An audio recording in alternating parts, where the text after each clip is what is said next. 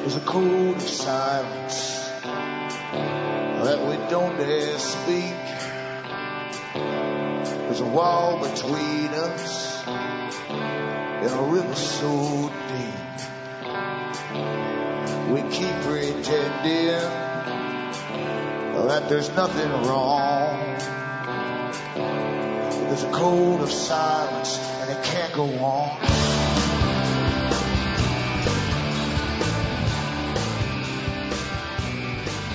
Hi folks, I am Alan Watt. This is Cutting Through the Matrix on May the 21st, 2013.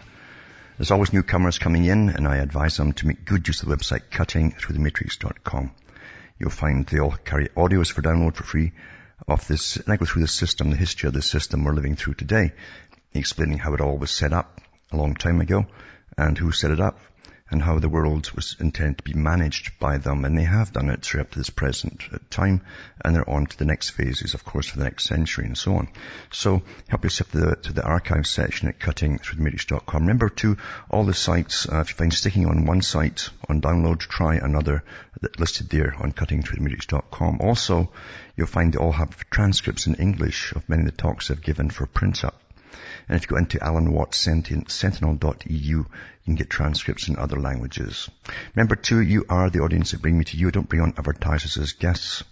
I don't sell anything except the books, my own books, and cuttingthroughthematrix.com, and discs and so on of the previous talks I've given. And I go through the history in the books, of course, of chronology. Chronology is like a great art, actually, because it's how we're all managed by those who understand how to manage great masses of people. And it's all done through tricks of the trade.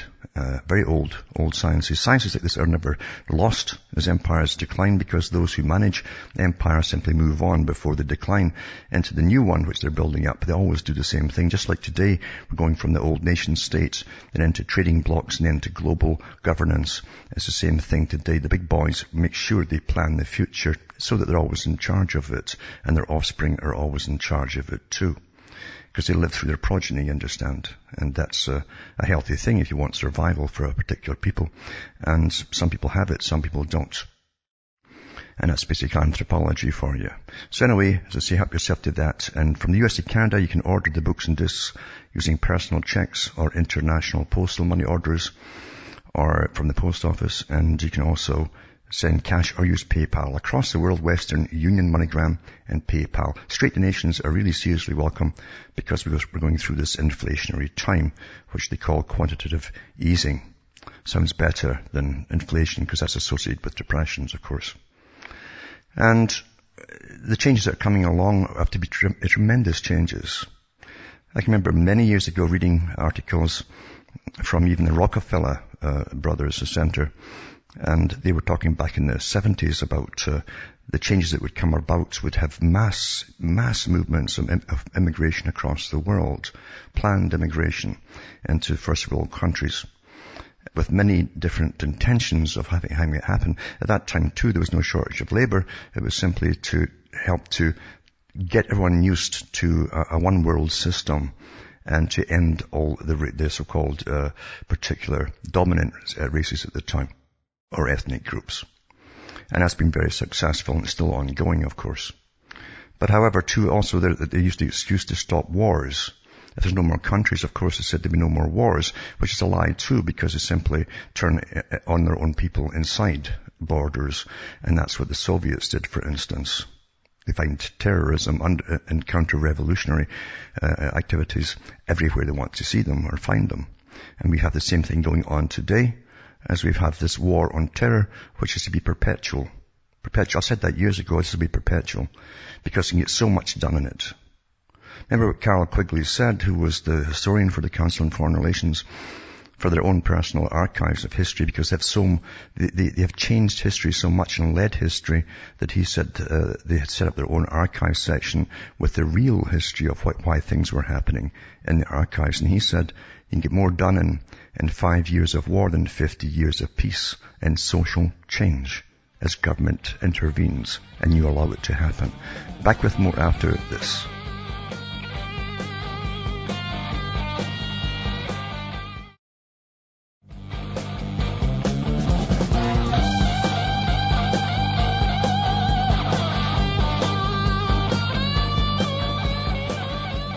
Hi folks, we're back cutting through the matrix.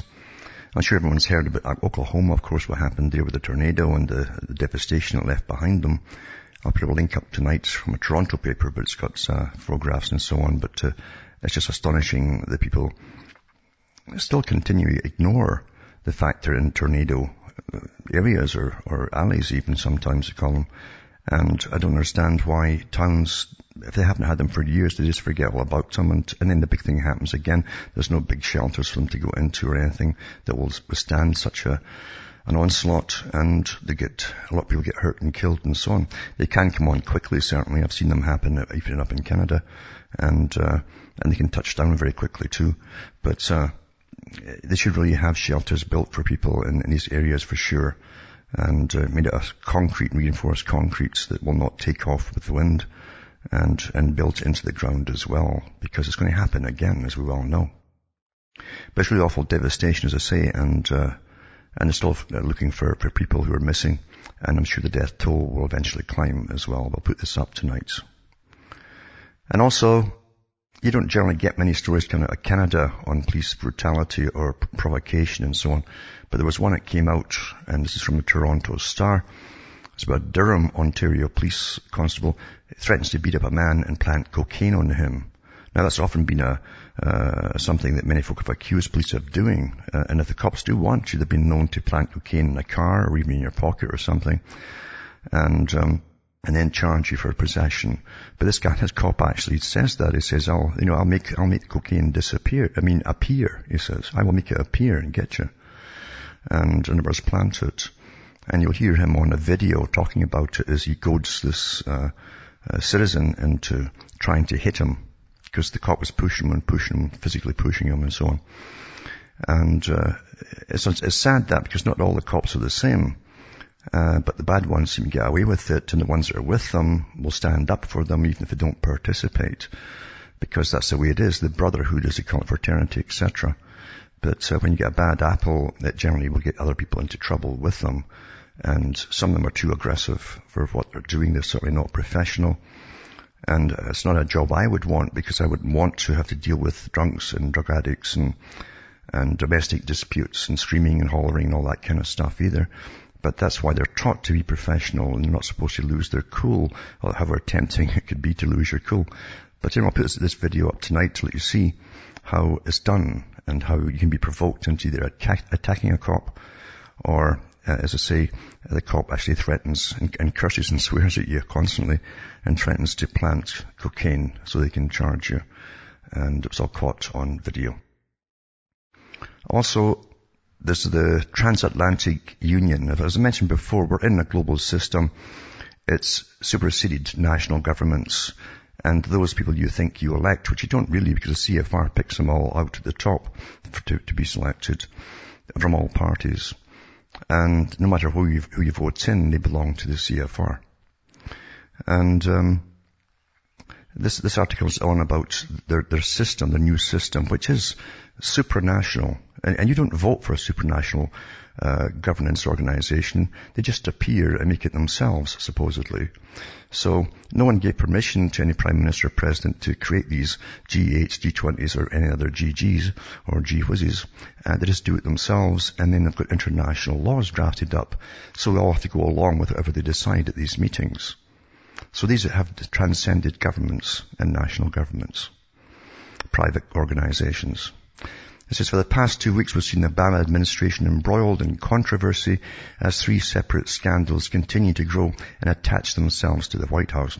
Well, this is major news and does have the power to topple the U.S. president, but it won't happen. There are other far-reaching actions unfolding under his watch. In a bizarre move, President Obama held 2 joint press conferences last week, one with UK Prime Minister David Cameron, another with Turkish Prime Minister Recep Tayyip Erdogan. So perhaps the dual presidential podiums were a subliminal touch to what seemed to blur the line between world leaders, in a sense, becoming ruled by global council. And that's what I was talking about for a long, long time. It's a ruled by global council, private councils. This strange observation may well be significant to understanding the kind of dark partnerships that are developing worldwide. It says rightly, most of the media will focus on the obvious takedown of an empire as they try to uncover the truth about Benghazi, at the IRS and the DOJ. It says, however, on the global chessboard of finance and war, more stark revelations have come to light involving the US President. During the press conference with Prime Minister Cameron, President Obama made vague sweeping statements about a transatlantic partnership with the EUA, a partnership that many will feel will lead to a transatlantic union. Well, this is on the cards. I've mentioned this for well over a year. And it says, I'll impose more globalized standards and regulations, potentially derailing individual free trade. This was made clear by the New American earlier this year. And in that article it said, the transatlantic partnership, of course, is just one of the major sovereignty-threatening international schemes being pursued by the Obama administration simultaneously, closer North America integration and the so-called Trans-Pacific Partnership are two of the most prominent efforts. The latest plot, though, has far-reaching global implications that critics argue represent a serious threat to America and freedom. If the US-EU deal ends up becoming reality, the regulatory regime governing the new bloc, which accounts for about half of the global GDP, would become the de facto standard-setting entity for the entire planet. Mind you, too, you've got to remember, too, when you join these trade deals, the so-called first world countries under the World Trade Organization, they state that the first world countries must pay those third world countries, and in other words, redistribution of wealth, throw money at them, get businesses and factories set up in them using taxpayers from the first world countries to fund it all. And they also give them special deals, like when they can import your stuff and tax you on import duties. But when it goes the other way back to you from those countries, those third world countries, you're not allowed to tax them. That's what they mean by free trade. It's a one-way deal only. But it's to benefit international corporations that's set up in the third world countries. This goes on to say that Obama had this to say during the Cameron press conference. With respect to the relationship between the UK and the EU, we have a special relationship with the United Kingdom. Now, you've got to understand this term, special relationship, is never defined. Britain, for many, many years during the whole Soviet Cold War era, had a special relationship, they kept saying in the papers, with the US. And they also have special relationships now with Israel and so on. But it's a legal term, obviously, that they use, and we're not allowed to know exactly what it is. So we believe that our capacity to partner with the United Kingdom that is active, robust, outward-looking, and engaged with the world is hugely important to our interests as well as the world.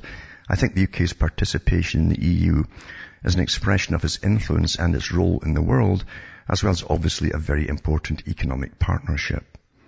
Obama echoed the same rhetoric at the Erdogan press conference, adding, today we focused on 3 areas I want to highlight. First, we agreed to help expanding trade and investment. Over the past 4 years, our trade has surged, and U.S. exports to Turkey have more than doubled. As the United States pursued a new trade investment partnership with the EU, I want to make sure that we also keep deepening our economic ties with Turkey. So we're creating a new high-level committee that will focus on increasing trade and investment between our two countries and will help fuel Turkish innovation. Now, economic ties is also called closer ties with these agreements they bind. This is how they brought all the countries of Europe into the EU parliamentary system. By deceit, basically. And they're using the same terminology here. It says, it seems that the more and more we're faced with a manufactured reality, one in which international institutions will have dictatorial power over trade and the economy worldwide, breaking away from sovereign entities controlling their own destiny. Is a transatlantic partnership a sleeping giant for the global economy? What other partnerships are being harbored in regards to US, Britain and Turkey?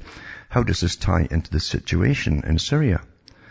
And it goes on from there.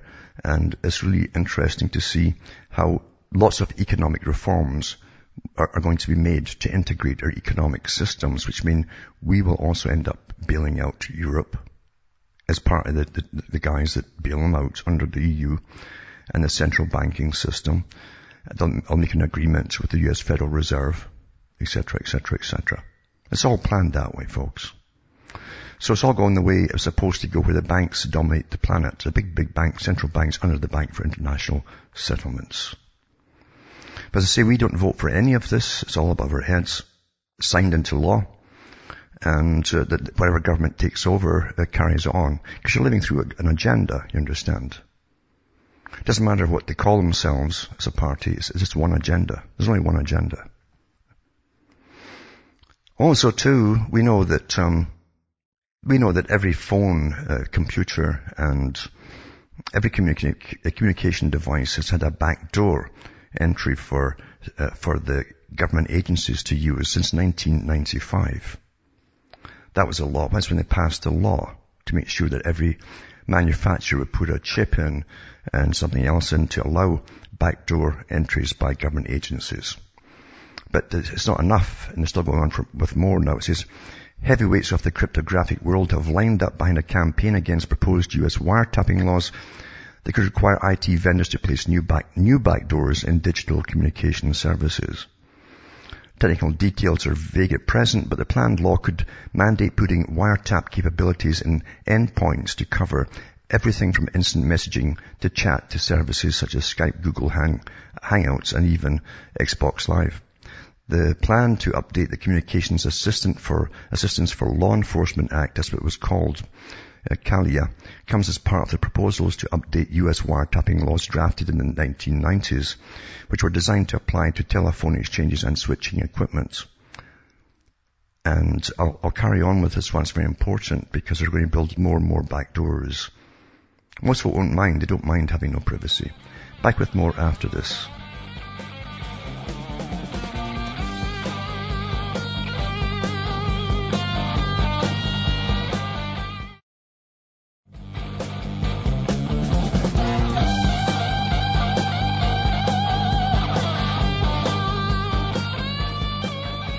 Hi folks, we're back cutting through the matrix, talking about the new system of backdoors that are being mandated to go into all communications devices, and another upgrade.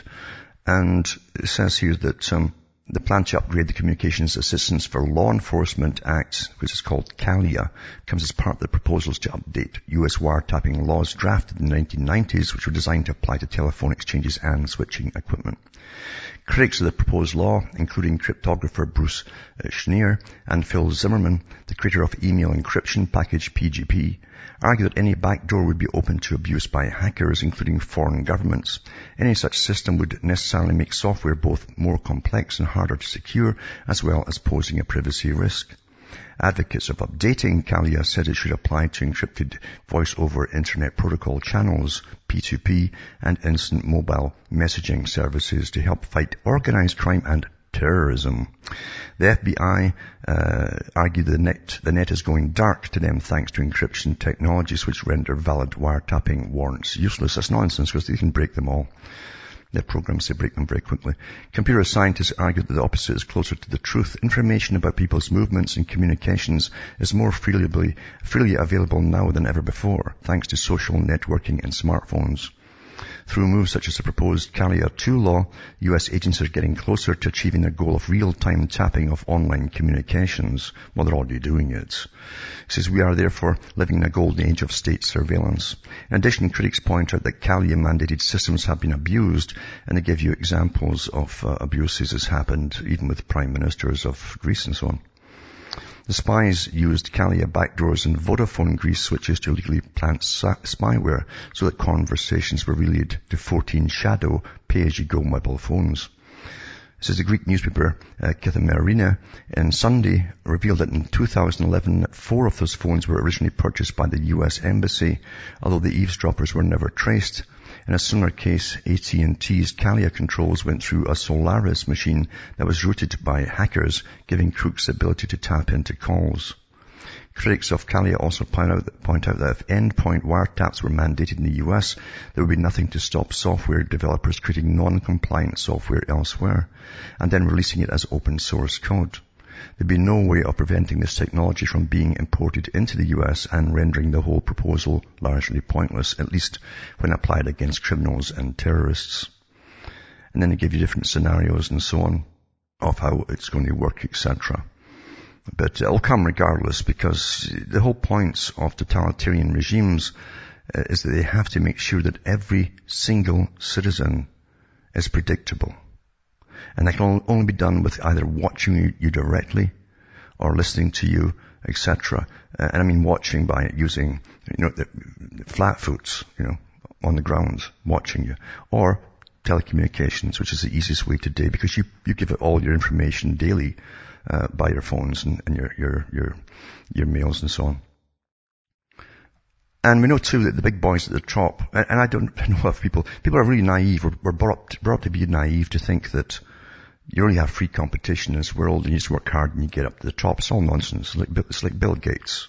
You make stars today and you put them in as front men, basically for much bigger powers behind them. And that's because there's no doubt about it. Microsoft and so on could have been sued many, many, many times for taking other people's property, but they were not. And doors opened. Just like Monsanto, the doors open, judges won't touch them.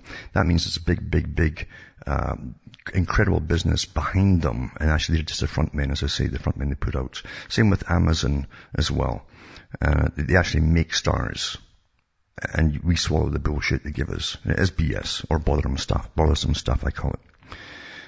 But anyway, we should stop being so naive. Now, Amazon is a big one up there, along with Google, with the NSA, the CIA, and MI6. And it will always be that way.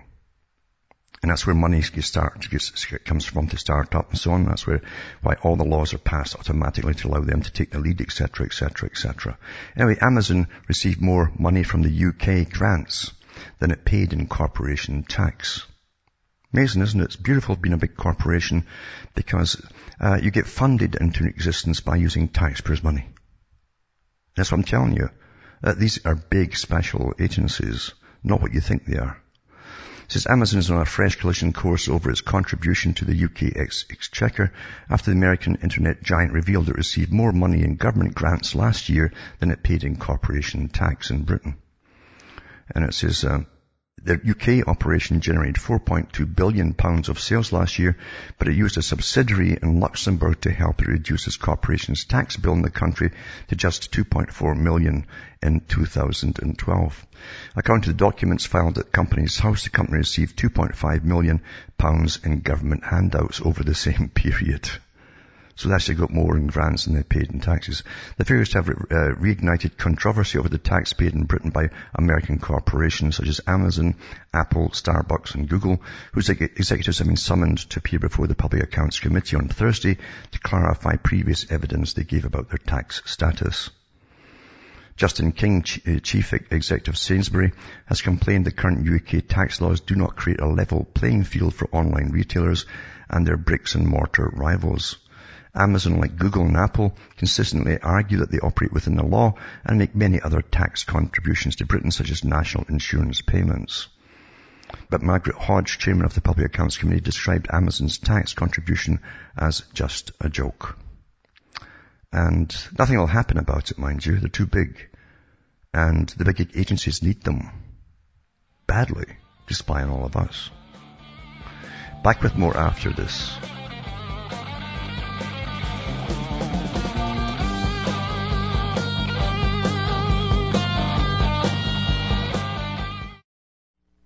You're listening to the Republic Broadcasting Network, because you can handle the truth.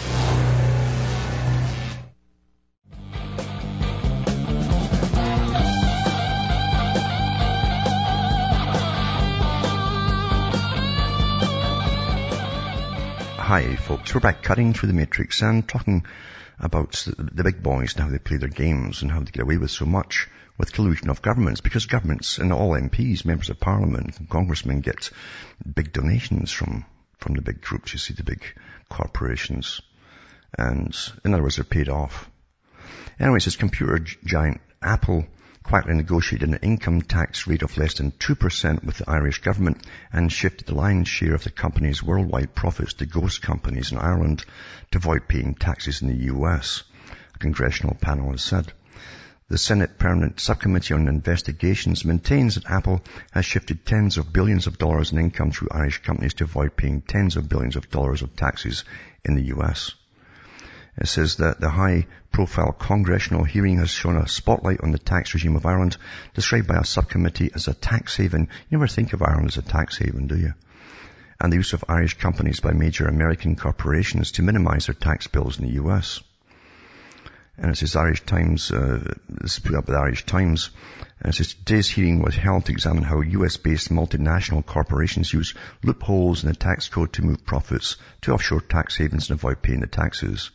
Panel said that Apple's Irish subsidiary called Apple Operations International, which was incorporated in 1980, sat at the apex of the company's offshore tax avoidance strategy. And that's legal because it's called avoidance and not evasion. Apple's quietly negotiated with the Irish government an income tax rate of less than 2%, well under the Irish statutory rate of 12%, as well as the tax rates of other European countries and the US, said Senator Carl Levin, Democrat from Michigan. It says, and as was seen, in practice, Apple is able to pay a rate far below even that low figure. Last year alone, Apple Sales International, one of Apple's Irish subsidiaries, received $36 billion in income in a nation where it pays almost no income tax and paid no U.S. income taxes. The subcommittee says that Apple has arranged matters so it can claim that these ghost companies, for tax purposes, exist nowhere. One Irish company paid no corporation or corporate income tax to any nation over the last 5 years, and now pays tax to Ireland equal to only, or 1/20th of 1% of its total income. A third Irish company is also not tax resident in any country, it says. So it goes on, and, as taxes go up and up and up too, and corporations are all meant to go out there and maximize their profits. There'll be more and more of this because they'll want to try and avoid as much taxes as possible, obviously, to compete with whoever, And also this article too is to do with, I mentioned about that Gosnell case of the abortionist with his horror clinic, etc., and what was happening. And they found a second House of Horrors abortion clinic where a doctor actually twisted heads off the baby's necks with his bare hands. And he's under investigation in Texas. I'll put that up tonight as well. And also, car tracking devices could lower insurance rates for Alberta drivers. This is in Canada, and it's a PR piece. It's a promo piece, actually, when you read it. It's been a handout as far as I can see. And it's a rah-rah thing of how it'll lower your insurance rates if you get one of these devices and put in your car or your vehicle. It says telematics devices installed in cars could reward more. These are psycholinguistic words. Could reward more cautious Alberta drivers. That's right in the first line. That's your grabber for the folk to suck into it. With lower insurance rates. The province is currently studying whether to allow the voluntary devices, which are already being used in Quebec. And it says that technology is allowing the motorists to see exactly how good they really are, and the insurance company is keen to see such devices allowed in Alberta. The province is currently studying it, and if and when such technology termed telematics could be green-lighted. It's already in place in Quebec, and the insurance industry believes it's just a matter of time before all provinces follow that lead across Canada. Heather Mark, Director of Government Relations for the Alberta branch of the Insurance Bureau of Canada, said the industry is waiting to see how the government will regulate the technology. Now, I'll guarantee you, once they've got everybody on this thing and make it law, then the insurance companies will just jack up all their rates again, because they have to maximize their profits too. And they've done this unilaterally in Canada. Just when they say there's not enough money coming in, or there's not, etc., they just jack it all up out of sight. We're one of the highest paying insurance for vehicles in the world, really, is in Canada. So they're not going to lower their prices for very long, believe you me. If it's for a little while, it's for a plan, basically, an economic plan. And in about 2 years after that, once it's all across the board, everyone's got this device in, they'll jack up their insurance again. They're not going to lose money. I don't care how good a driver you are. It's not going to happen, folks. Let's just take everybody under surveillance. This is the real reason for all of this. But I'll put the link up tonight at cuttingthroughthematrix.com. And also, members of the European Parliament, it says, this is going to be the big thing, folks. They're readying for the crashes and the plundering of bank accounts. Members of the European Parliament vote to protect small bank depositors, it says. And it says the bail-in of any creditors should be done according to a clear hierarchy, with depositors with savings over 100,000 euros last in line, while deposits under 100,000 euros would be fully protected, said Green Economic and Finance spokesman Philip Lamberts in a statement. I wonder what ethnic group that is, Green. Anyway, it says the votes amended the European Commission's bank recovery and resolution proposal. So they're really pushing it. That's from the EU, from their bank system. And then you find that Bank for International Settlements and the IMF attacks on quantitative easing, that's your inflation, deeply misguided warn monetarists. So monetarists across the world have warned that the International Monetary Fund, that's the big boys that were set up by the Royal Institute of International Affairs, a private organization, CFR, and the Bank for International Settlements, same group, are making a historic error by calling for a withdrawal of emergency stimulus before the global economy has fully recovered. So they warned against ever more monetary policy activism to keep the global economy afloat. They called on the US, Britain, Japan and Eurozone to restore interest rates to normal levels sooner rather than later. And the two watchdogs landed broadsides against central bank last week. It says that the BIS, the Forum of Central Banks, was particularly blunt, seeming to imply that quantitative easing does not work. Critics say that risks undermining the credibility of radical measures when more may yet be needed. They fear central banks could repeat the mistake made in 1937 when the Federal Reserve lost its nerve and tightened too soon, tipping America back into depression. The Bank for International Settlements and the IMF are deeply misguided and risk doing the world a grave disservice. The biggest threat right now is irrational fear of bubbles amongst central banks, said Lars Christensen, a monetary theorist at the Danske Bank.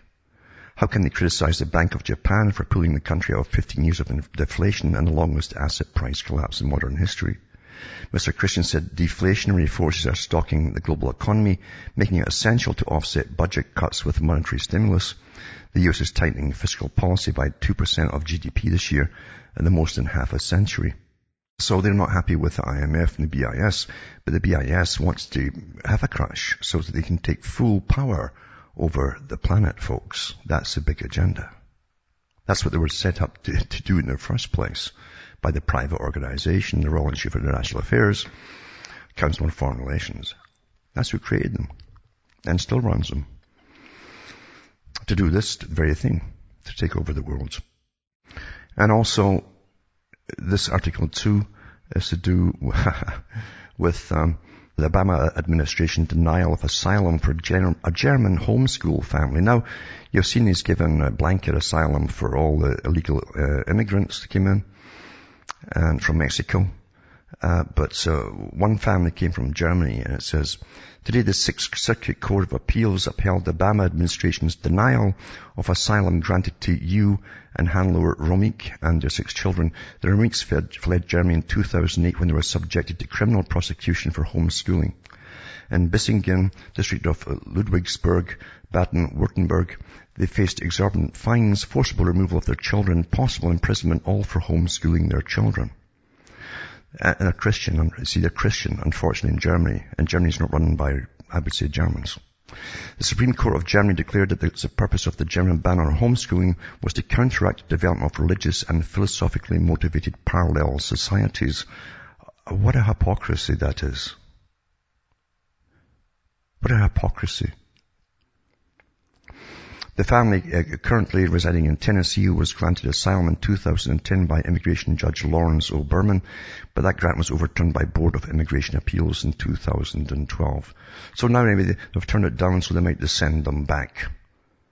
And they'll just grab their children off them. And it's a good family, and they're hardworking and all the rest of it. But they have odd ideas like Christianity.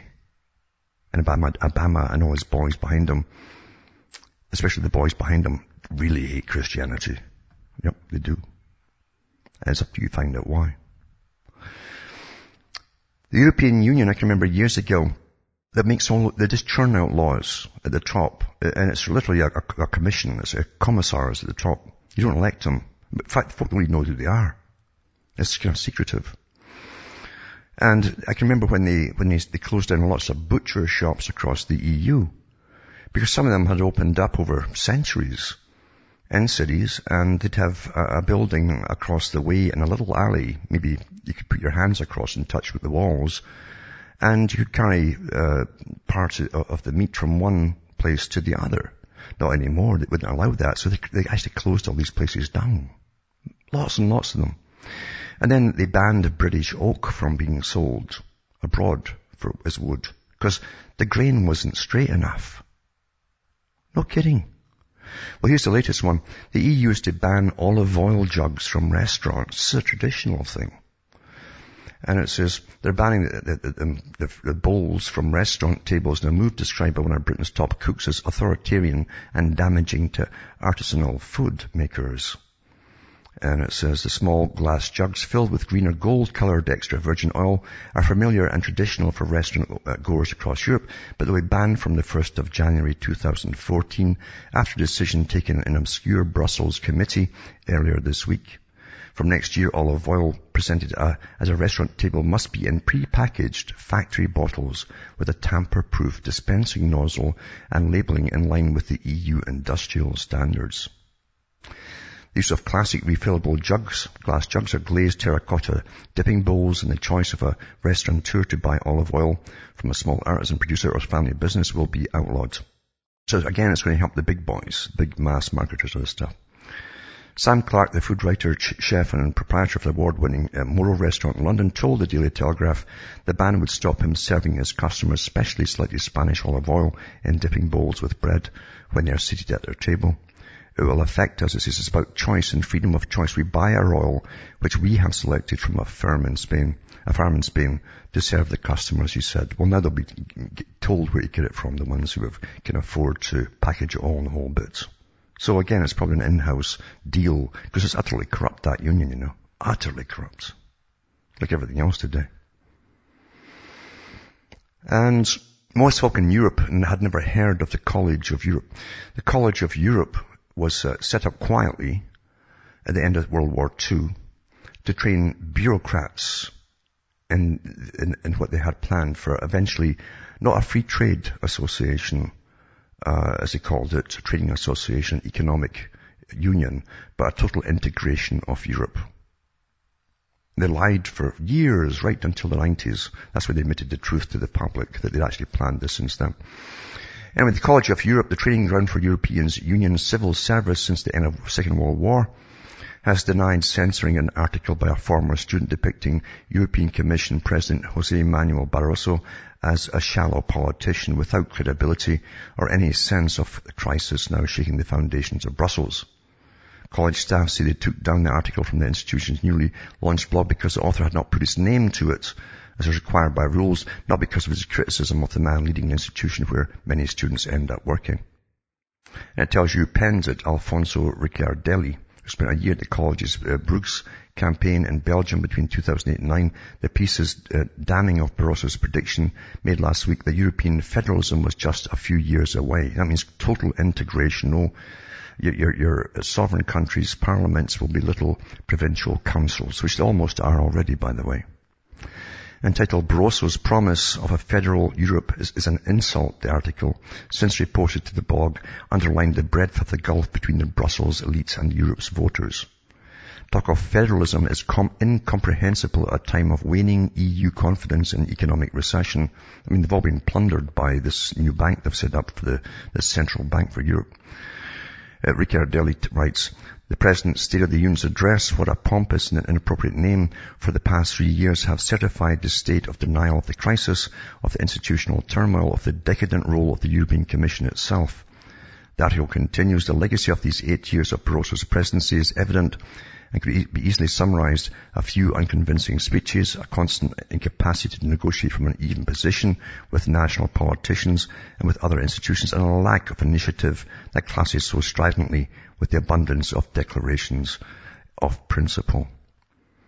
So it's what he's really complaining about here is the fact that they're supposed to, under all the chronology agreements they made over many, many years, and it's telling the public it was just to do with trade, etc., and you still be national, you have your national sovereign countries. And he's basically saying that the intention was never to give you and leave you with sovereignty, but to take it all away. And it's been a disaster. And it will continue to be a disaster financially too. And also, in Britain, they're stepping up snooping on the average person for taxes. The taxman is increasingly snooping on the private lives of the taxpayers, with officials accessing thousands of pieces of personal information over the past year, it emerged. They're all doing it now. All the countries are doing it, by the way. It says it compares to more than 11,500 such views in 2010, which equates to a rise of almost 25%. That's snooping, according to stats released under the Freedom of Information laws. Using the Regulation of Investigatory Powers Act of 2000, Her Majesty's Revenue Collection Agency can access details on what websites are viewed by taxpayers, where a mobile phone call you made or received, and the date and time of emails, texts, and phone calls. From October 2011 to the end of September last year, HMRC was given 172 authorizations for directed surveillance, covert surveillance, mainly in public places. This has decreased from the previous year, but critics today accuse tax officials of pursuing wrong targets. It says the HMRC should be focusing on the estimated £35 billion lost tax, not snooping on hard-working people, said Stephen McPartland, the Conservative MP for Stevenage, who's campaigning for large companies to be more open about tax. It's not clear how many times the surveillance has led to successful prosecution for tax evasion, or where those found to be innocent are told that they have been spied on. Well, of course they won't tell them. So they're going after just the average Joes, not the big corporations, you see. But that's always, we live in corruption, folks. You don't have anything called democracy, equality, etc. Back with more after this.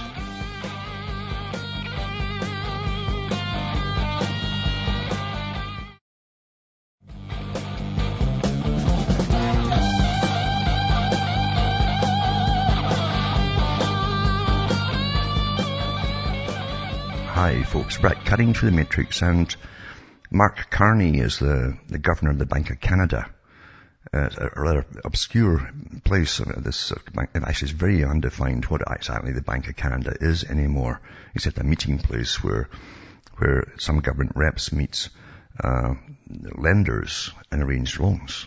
That's really what it is today. Anyway, Mark Carney, the governor, he gave a long talk on Canada and the state of the finances in Canada, etc., and lots of upbeat talk with hoorays for this and hoorays for that and so on. Remember in Canada too, before I get into this, it says, remember I mentioned that when all the bailouts were happening in the US and elsewhere, there was just not a peep coming out of Canada, except that everything was fine in Canada. We weren't in the same mess as the US. 4 years after it, in 2012, it was admitted for the first time that the government had been bailing out some of the biggest banks in Canada. That's how they treat people in Canada, you know. And most Canadians don't mind that kind of being treated that way. So they're different, strange culture. But anyway, there's a PDF on this talk that Carney gave. I'll put it up.